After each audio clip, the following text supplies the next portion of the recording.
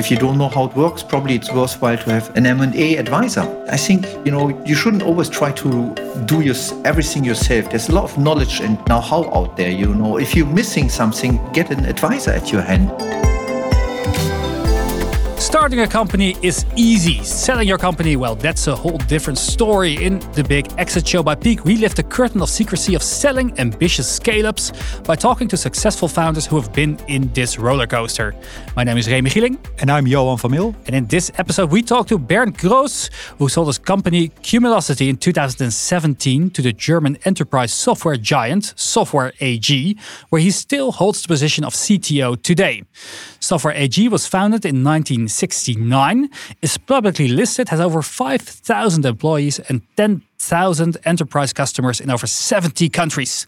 We talk with Bernd about his own venture and his dream exits. Bernd, welcome. Thank you very much. It's an honor to be here.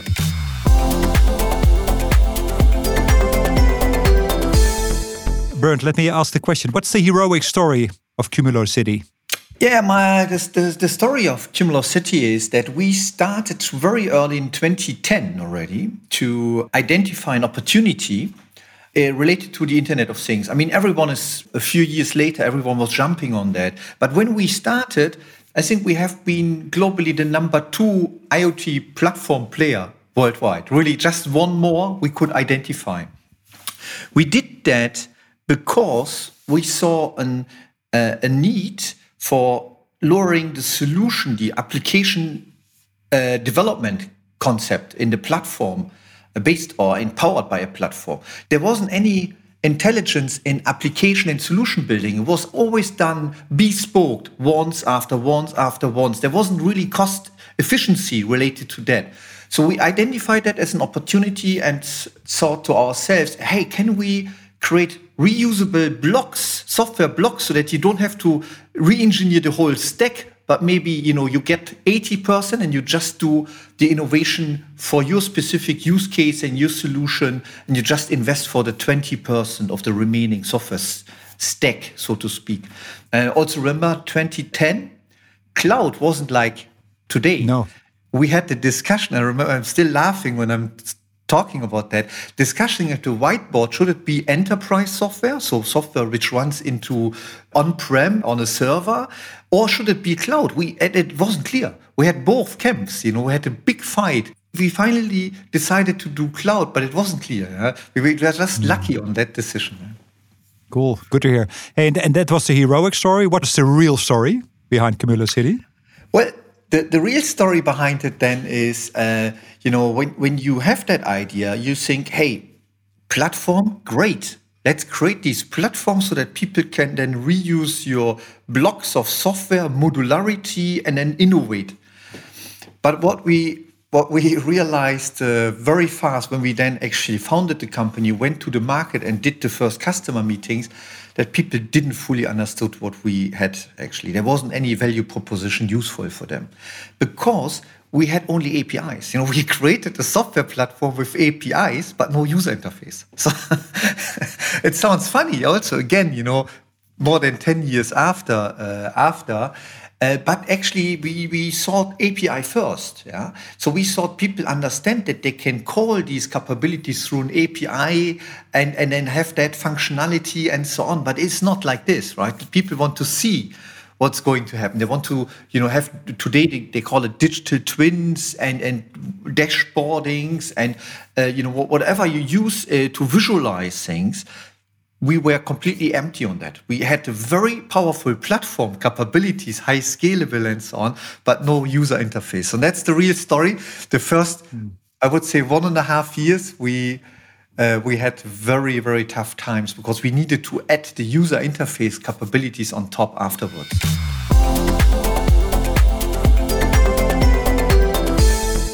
Bernd, you started your career at Nokia. And we all know it was the ruler of the mobile world. But we also know what happened to it. How do you look back at that time? I think it is the classical example of being disrupted as a market leader. It's so classical. I have so many memories. I remember one meeting where controlling was demanding to reduce the compute power of one of our microcontrollers in a smartphone, which was before we launched the smartphone before iPhone 2007, right? Before that, we had a touch screen smartphone. The problem with that was because we had to lower the cost of that phone, that when you touched the screen, it took 1.5 seconds before something really happened. Huh? But it was optimized because these controllers in all the company was cost efficient. I mean, we had the enormous operating setup. We had factories, we had the cost efficiency, scalability, distribution partners. And so the whole mindset was related to cost efficiency. So people were driving the bill of materials down. Because, $2-3 per phone, if you think about 100 million phones, it's a lot, which adds to your margin, right? So in that sense, the whole setup, the whole operating model was completely wrong for a complete new innovation like an iPhone. And I see that so often, and it always came back. These memories always come back. I mean, I see that in many discussions I have today with executives at Software AG. It is so obvious that large enterprises really have a major issue to disrupt their own innovations, their own operating model. It's enormous. Yeah. What we always say at Peak, they don't have to innovate, right? They just have to buy successful startups, right? That's, I think, the core thing that an enterprise should do. I can imagine that was the start also because you did a spin-off, of course, of Nokia with Cumulocity. Can you take us back? How did that happen? What was the idea behind it to spin it off from Nokia, and how did it all being realized? Yeah. Well, at the time, I was working in Mountain View in the Bay Area in the US, and was responsible for our, I would call it an incubation program. So business innovation incubation. And we had a few projects. But the majority of the initiative was related to cloud computing. As I mentioned earlier, cloud computing just emerged, to be perfectly honest. In 2010, it wasn't so clear it's becoming such a dominant market, and transforming the whole IT business. Yeah? And so what we identified at Nokia, that we wanted to invest into cloud computing because we felt it's going to happen, but we were quite early. Then we looked into capabilities, but actually in Europe, there were almost zero competences in this domain. It was really emerging. Yeah? So we identified that, and we thought, okay, if we really want to do something in this domain, we need to go to the US, we need to go to Silicon Valley and create an office there. And once we do that, let's also do an incubation next to it. So we had actually two roles: building up cloud computing expertise for the company so that we could actually, the next generation of back-end server platforms could run on cloud. Yeah? And the other idea was, let's also incubate based on this and try out new things and new ideas. So we called it startups at Nokia. So that was the internal name of that, startups at Nokia. And guess what? One of the incubation areas was Cumulocity. So we actually incubated that. And then over time, we saw that this is a real market-changing opportunity. On the other hand, Nokia started to get into financial troubles because of many things happened. So we fundamentally needed to refocus on our core. So a luxury like having a larger team sitting in the Bay Area wasn't anymore on vogue. You know how it goes. And so long story short, I saw an opportunity. I asked my management team if they would join me in a management buyout. I initiated contacts to two venture capital companies, one in Finland, because I used to be based in Finland as well and had some network in Finland, and one in Germany from my network in Germany. And so, you know what? It took 2 weeks. We had the pitch, with the financing, everything ready. Just took 2 weeks. I went to the CEO, spoke to him, and he was saying, well, I think it sounds like you guys are keen to do it. I would like to support you. Why don't you pitch it at the board meeting I think it was then 2 weeks later or something like this. So I pitched it. It was decided at that meeting. And I think 4 weeks later, we signed the papers. But I have never experienced such a smooth, honestly, never ever experienced such a smooth process. Wow, incredible. Were you nervous for that meeting? Because there was so much, the whole deal was based on this one meeting. No, absolutely. That was and I don't know. Sometimes you have to have this, ambition, but there's a lot of luck and timing, and all of that needs to come together. And that was actually our momentum. We had a good momentum, and it was. I pitched it to the team, and you need to be. I think you need to make it crystal clear. You're going to do it. Yeah, you need to be very sharp in that situation, so that there shouldn't be any doubt that you are not serious about it. Yeah. And I think that feeling, I suppose, I got some feedback afterwards, exactly that was the right message. The figures, finance, and all the money, how much we paid for it and so on, that was actually secondary.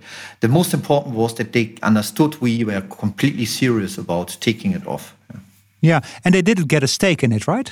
Nokia at that time also. No. So they left you, they really did a full carve out, and they left you all alone with two investments, right, from the two VCs you just mentioned. Yeah. Cool.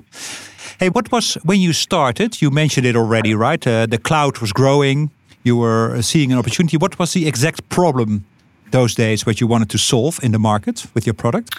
Yes, I mentioned at the beginning with the exact problem was that we felt that the solution building in this IoT domain was done always one after one after one. So these kind of bespoke. And while the cost on the devices side, so the prediction that there will be billions of devices and machines, things, wind turbines, compressors, cars, whatever you have in mind, will be connected through an affordable network connectivity. I think these were the predictions, but people often forgot that the solution building was very inefficient. So our concept was, hey, let's help on the solution building as well and create this modular software platform which helps you to fasten up the solution building into today. Actually, people can create a solution even in minutes with a plug and play and intuitive user interface. Yeah? And it's like a low coding, right? Like low coding for IoT devices, if I understand you well. It is a sort of, you could say it's a sort of a low coding platform for IoT solutions and device management. Yeah, you could define it like this. But low coding wasn't there when we created it. So, but today you would call it like this. Yeah.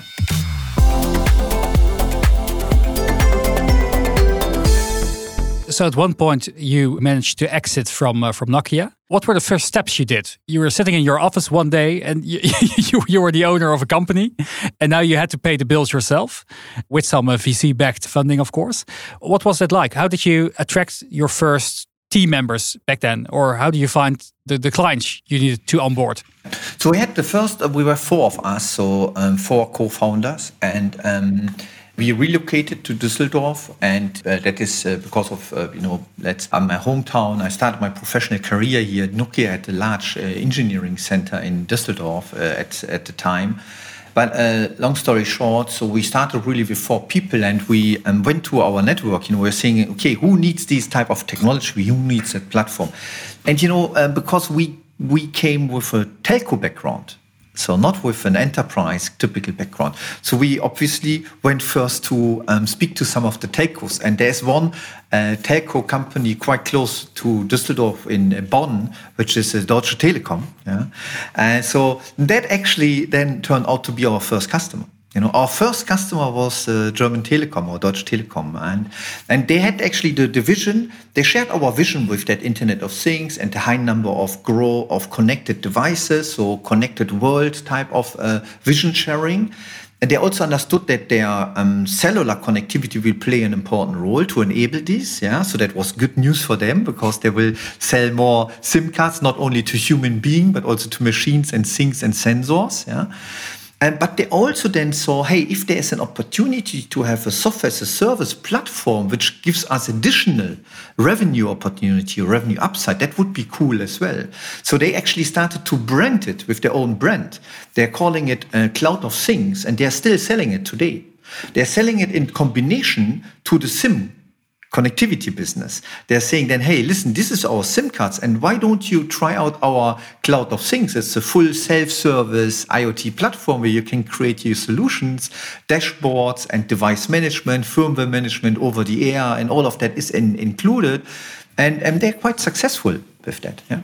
And those early days, especially after having such a big client in moving to Düsseldorf, and also given your background, right? And those days, also the VC, but also the startup landscape was pretty immature those days. Where did you get your inspiration from? Who helped you? Who did mentor you or gave you advice? Yeah, that's a very good one. And because I used to be based twice, actually, once in my early days in California, and then just before starting with the Cumulocity. Actually, I had probably the same inspirations, and many others are really these kind of a Steve Jobs type of people. And I remember listening to a lot of his YouTube speeches. The famous Stanford speech, yeah. Yeah, exactly. So we all know that, and these have been really my inspiration, especially these connecting the dots, right? It's so powerful. I mean, this the concept and speech was very useful for me, because sometimes not everything was smooth sailing. Obviously, there have been a lot of difficult situations.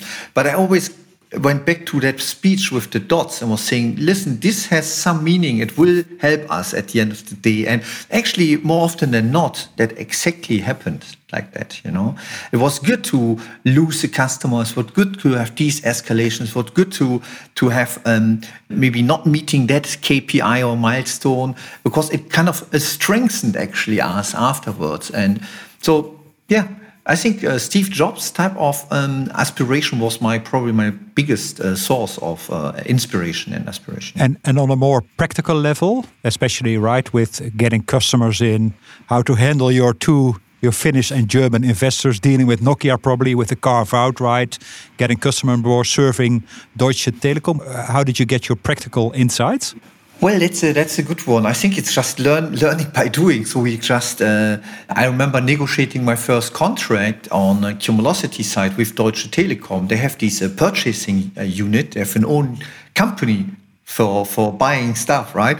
So there are 3-4 people sitting there in a room, and it was just me. The other 3 guys are more on the technical side. It was me, just a kind of a hybrid person. Like I'm having an MBA, but also an engineering degree. So I have a kind of a hybrid type of person. So it was just me, and then these 4 guys there. But then on the other hand, I wasn't a student before. I was working with multinational corporate environment for many, many years, and I did actually negotiate contracts in a B2B software world or B2B world before. So that helped a lot, honestly. So it's different, I believe. I see that today as well when looking at startups and so on, with these young entrepreneurs, very enthusiastic.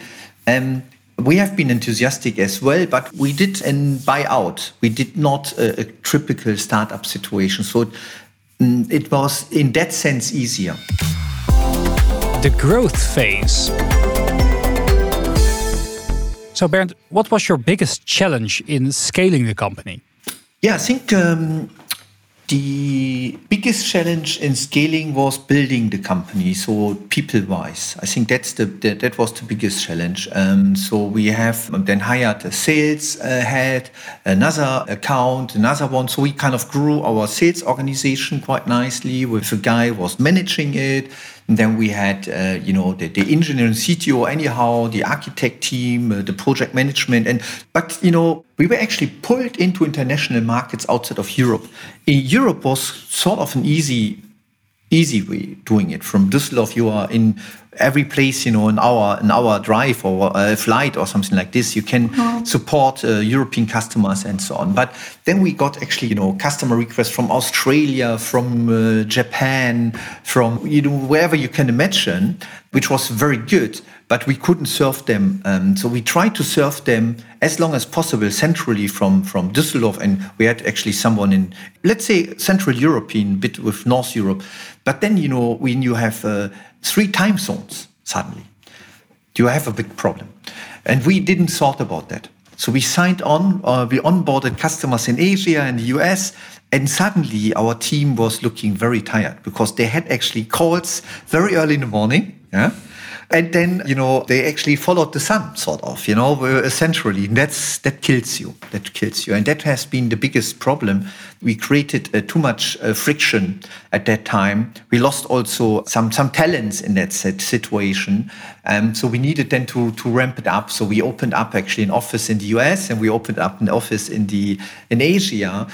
However, then in this situation, we also had a discussion with Software AG at this very difficult situation for us. Yeah, because so far the company was self-funded and you had few investors on board, right? Because indeed, attracting talent, open an office, etc., especially in the early phase, it's very hard to realize from your cash flow. How did you do that, let's say, in that scaling phase during those days?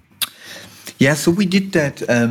We're in a situation, I was quite confident that we could do another funding round, a bigger round for the internationalization, because we had a lot of proof points where our model was working. I was very confident. So we invested into, for example, incorporating in Delaware or opening an office in Singapore without the funding round. So we did that already, but we needed actually a new round of funding. And I was actually thinking that was the way to go. We do a new funding round. However, then, something happened, as you know, which was called the Software AG, and so it didn't then ended up to be a funding round in that sense. So at that time, you were also raising funding and also working, I think, with Software AG at that time, right? That's right. So we had the partner model as well. At that point of time, we were actually, I think, I would even say globally leading with telcos for Internet of Things platforms. We had NTT in Japan, our customer, Telstra in Australia, KPN in the Netherlands, A1 in Austria, Deutsche Telekom, we had Du in Dubai, Saudi Telecom, Ooredoo in Qatar, in wherever, Telia, and they all jumped on the same concept like Deutsche Telekom and wanted to get more out of their connectivity with a software as a service platform model, right? So we had really a pull there. But that pull created this friction because we didn't grow the company into Asia and the US, so we didn't really separate the workload in a good way. In addition to the telcos, we had also a partner model for larger software vendors like Software AG, used to be a partner of us. And they were actually very successful with our platform. Once they saw they can sign, 7-figure deals with our platform, they liked it. They liked us a lot. They started to become very close friends to us, and obviously, and then they identified, hey, this is an interesting startup, growing a lot of traction. We can sell it. We have proven it through the partner model. Why shouldn't we take them on board? So that was kind of their question.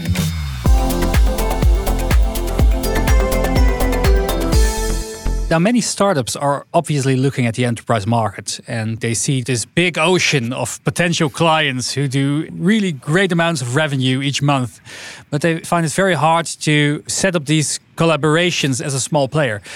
In your experience, what is a good way for a startup to be taken seriously by these big corporations? Yeah, I think that's a very good question, and I think for example, what we did with Deutsche Telekom was that we had the fortunate situation that we had a good high-level entry there because of relationships, yeah. And then we went there and said, listen, our vision is like this. If you share our vision, why don't we work together and we co-innovate based on your needs and make you successful? So we kind of started more strategic partnership model. But it was clear it was our IP. But what we ended up with suddenly was a platform which was a bit moving into the telco direction. Yeah, and had some specifics for the telco segment. It's just one enterprise segment, right? You have many segments. But that's what you see as well with many startups, especially at the beginning. To be credible, you need to focus on one segment. You cannot serve all segments at once. That's not possible. So you need to have that inroad. You need a success story and then a proof point, and then you can actually scale it in that segment. And I think that's what is sometimes some people develop SaaS concepts and try to sell it to everyone at the beginning, which is difficult. I don't believe in that model. I really believe in a focused model with a step-by-step approach. And I think that's the recommendation I'm usually also giving to younger startups. Yeah. Were you worried at any point that one of these big players were like, oh, that's a good idea you guys have. Let's build it ourselves. Well, you know what? We do have that situation, actually. When you look at it, we have, for example, the hyperscalers, like, say, Azure or AWS. They all have IoT platforms nowadays, we just got recently a rating, Gartner, Magic Quadrant. So we are a leader as Cumulocity, Software AG Cumulocity. We are one of the 4 leaders globally. But the others are, Azure, AWS, and so on, So they're big players. So in the leaders quadrant, we are the only European software vendor, by the way, in the global leaders quadrant for Internet of Things platforms. There are nowadays hundreds of platforms, or Forrester Wave. Yeah? There's also a very well-known analyst report. We are number 1 on the top right corner, number 1 for all IoT platforms, even having Azure and others there. Yeah? And I think that the point always is not just the idea, it's also the timing. That's what I'm trying to make, Because if you have the right idea and the timing fits, in the beginning the timing was wrong, we were too early. The real pull from the market only happened 2-3 years after we started. But it's better to be early than too late, as you know. And a lot of these copycats or followers, I believe they have been too late. Of course, also our customers or some of the telcos then were saying, hey, I developed it myself, or then they actually said, okay, I created on top of Azure IoT or AWS IoT and so on. At the end of the day, I think what most people, I'm now very honest here, very open, I think a lot of people do not fully understand what's their real stake, what's their strategy in it. Is it to reinvent a wheel, or is it to add competitive differentiation on top of something which you already have and you can get? And a lot of people is trying to reinvent the whole stuff, whereas they should actually focus on where they can really make a difference in their domain with their own capabilities and know-how. And some people are a bit confused about that. Even so, I don't know why, but that's, and I have these type of discussions still today. Some people tell me, listen, I'm building this platform myself. For what? I'm asking them, for what? Why would you build that yourself? You have so many different platforms. Don't take ours, take another one. But focus on where you can make a difference, where you can differentiate. The exit.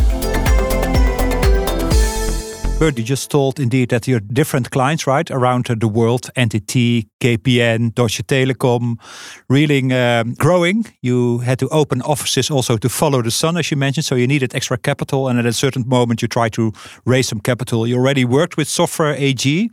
What was the moment that you began to realize you should exit the company and not raise another funding round? It's a good question. I'm not sure if I realized that or not, but I have to say that, growing the company in Europe was a quite straightforward thing. A lot of difficulties, sorry, don't get me wrong. I don't want to be arrogant. It's not straightforward, but it's manageable, because I think when you have a network, you know people, you have trusted employees and so on. So now going internationally, for example, incorporating in Singapore, as I mentioned, or in the US, you need to hire people, you need to set up for that structure, you need to set up a complete different company. You need to implement an ERP system, a controlling system. You need to strengthen things. You have to have 4I principles. You're completely different. So the company needed to change. We were sort of a naive startup, working, or was fun and working, and everything was fine. Everyone was easy, no hierarchy in a sense. How many people were working there at this point? I think it was 70. And then when you make these internet, you need a complete different setup, a different company. So that's why I believe that the approach from a partner, and by the way, we got approached by many companies to acquire us, large international, multinational corporates. I always felt, what happened there is you're a small, tiny wheel out of the hole. We will not continue to drive our strategy and what we want to achieve. And so we always declined. So we sometimes we did do the exercise to a certain stage because that was the kind of the learning. I wanted to gain that learning experience, but it never really happened. We felt it was too early and so on. But then with Software AG, they approached us at a time where we had this issue with internationalization and setting up a new structure, new team. We started into doing that, and I found myself doing a lot of stuff, corporate stuff, I would call it, if you don't mind, which isn't so enjoyable. I mean, do you want to negotiate the managing director agreement with guys and set up the controlling system and the reporting structure? And so in that moment, Software AG approached us with a very attractive proposition. The proposition is, we help you to scale. We have been told you want to scale globally. We are active in 70 countries. If you want to do that, it needs you 10 years plus. But if you join us, you are there almost immediately. So that was the proposition was very attractive for me at that moment of time. And I haven't thought about the money, honestly. The money was the second thing which complemented the positive impression on the helping us to internationalize. Yeah. And what were those days the other options you had on the table, right? Because you mentioned that you were also talking to other giants in the market, also raising other funding. Did you have any other options? And what were they roughly? How did you compare them?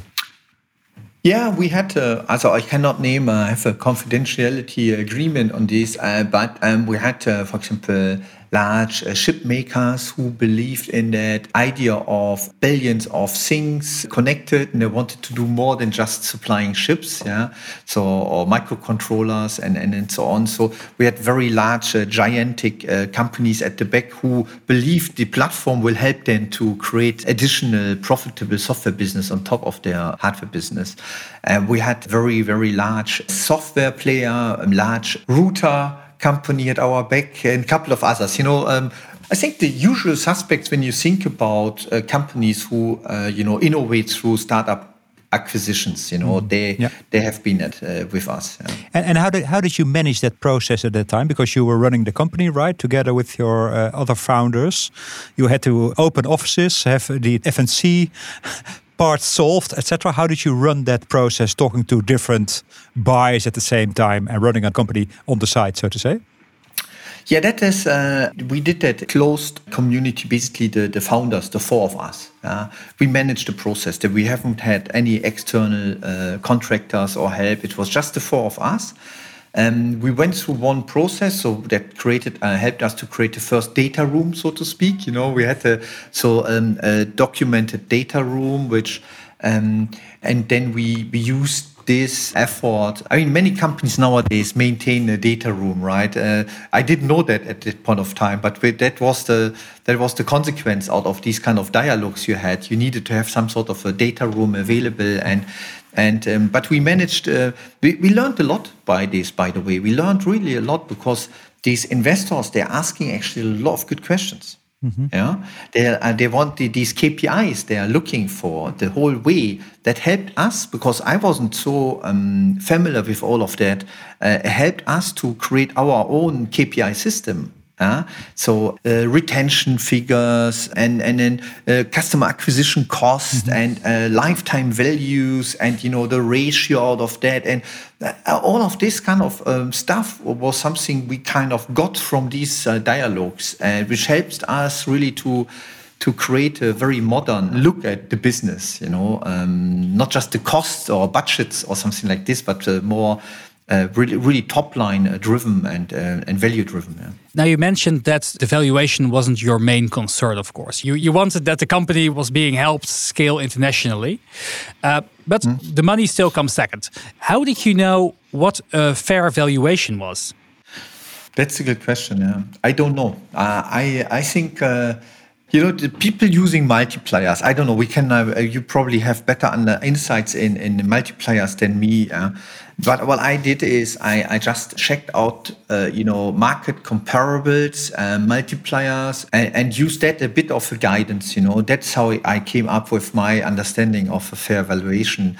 But I never did, honestly, I never did like what I learned. I went to the business school at some point of time in my professional career, like London. I went to London Business School. I did an MBA at London Business School. What we did there is we created these discounted cash flows and net present values and here and there and all of that. And to be perfectly honest, I never completely not relevant, right, for these kind of companies. No, not relevant. And what's, in your opinion, the best way to go from a founder perspective? But these days you're an angel investor as well. Should you as a founder make the first offer of what you think is a fair value for the company?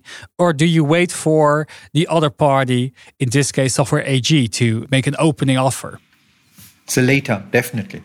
So I'm trying also in business life, when I'm negotiating contracts today, I'm never ever try to come first with the price, And that's my recommendation, please anchor very high. Because what you do, you're anchoring a price. You will never get away with that party on that level on price. It will only go down if you say first the price.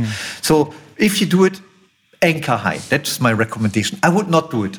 I didn't do it. So I didn't say a price. That's a good suggestion.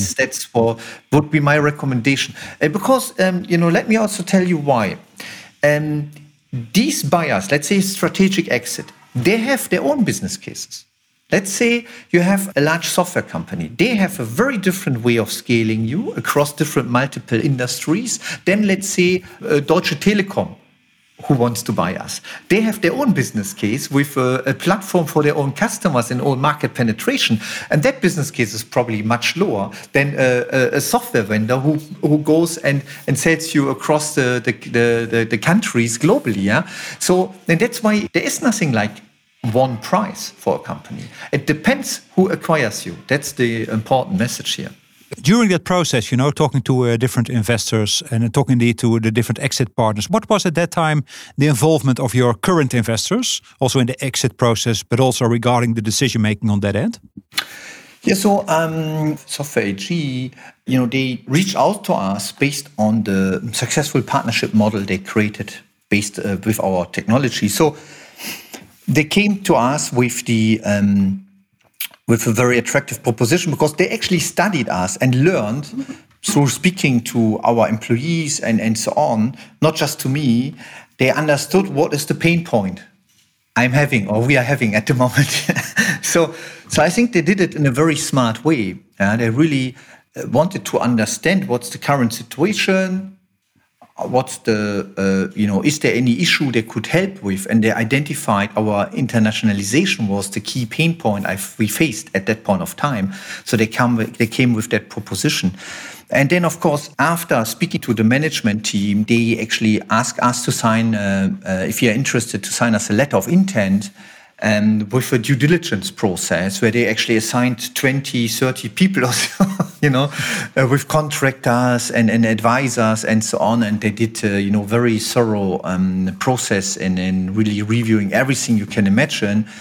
And so the involvement in that sense, I think it was a very professional way how they approached us and pitched it to us. Because they knew as well, by the way, that we have been approached also by other companies. So they knew that. I think they have heard that from a market rumor or I don't know. Yeah? And so they really wanted to differentiate their proposition and not just come with money. And that was a very clever move. So they, I think that is also would be my recommendation to a strategic company acquiring startups, that you really should study that startup and really understand. It's like almost like a sales case, right? They looked at us as we would be their customer, where they need to create a account-specific strategy to successfully win us. Yeah? Now, take us to the days of closing. What was it like for you? How did the contract signing go? How did you celebrate?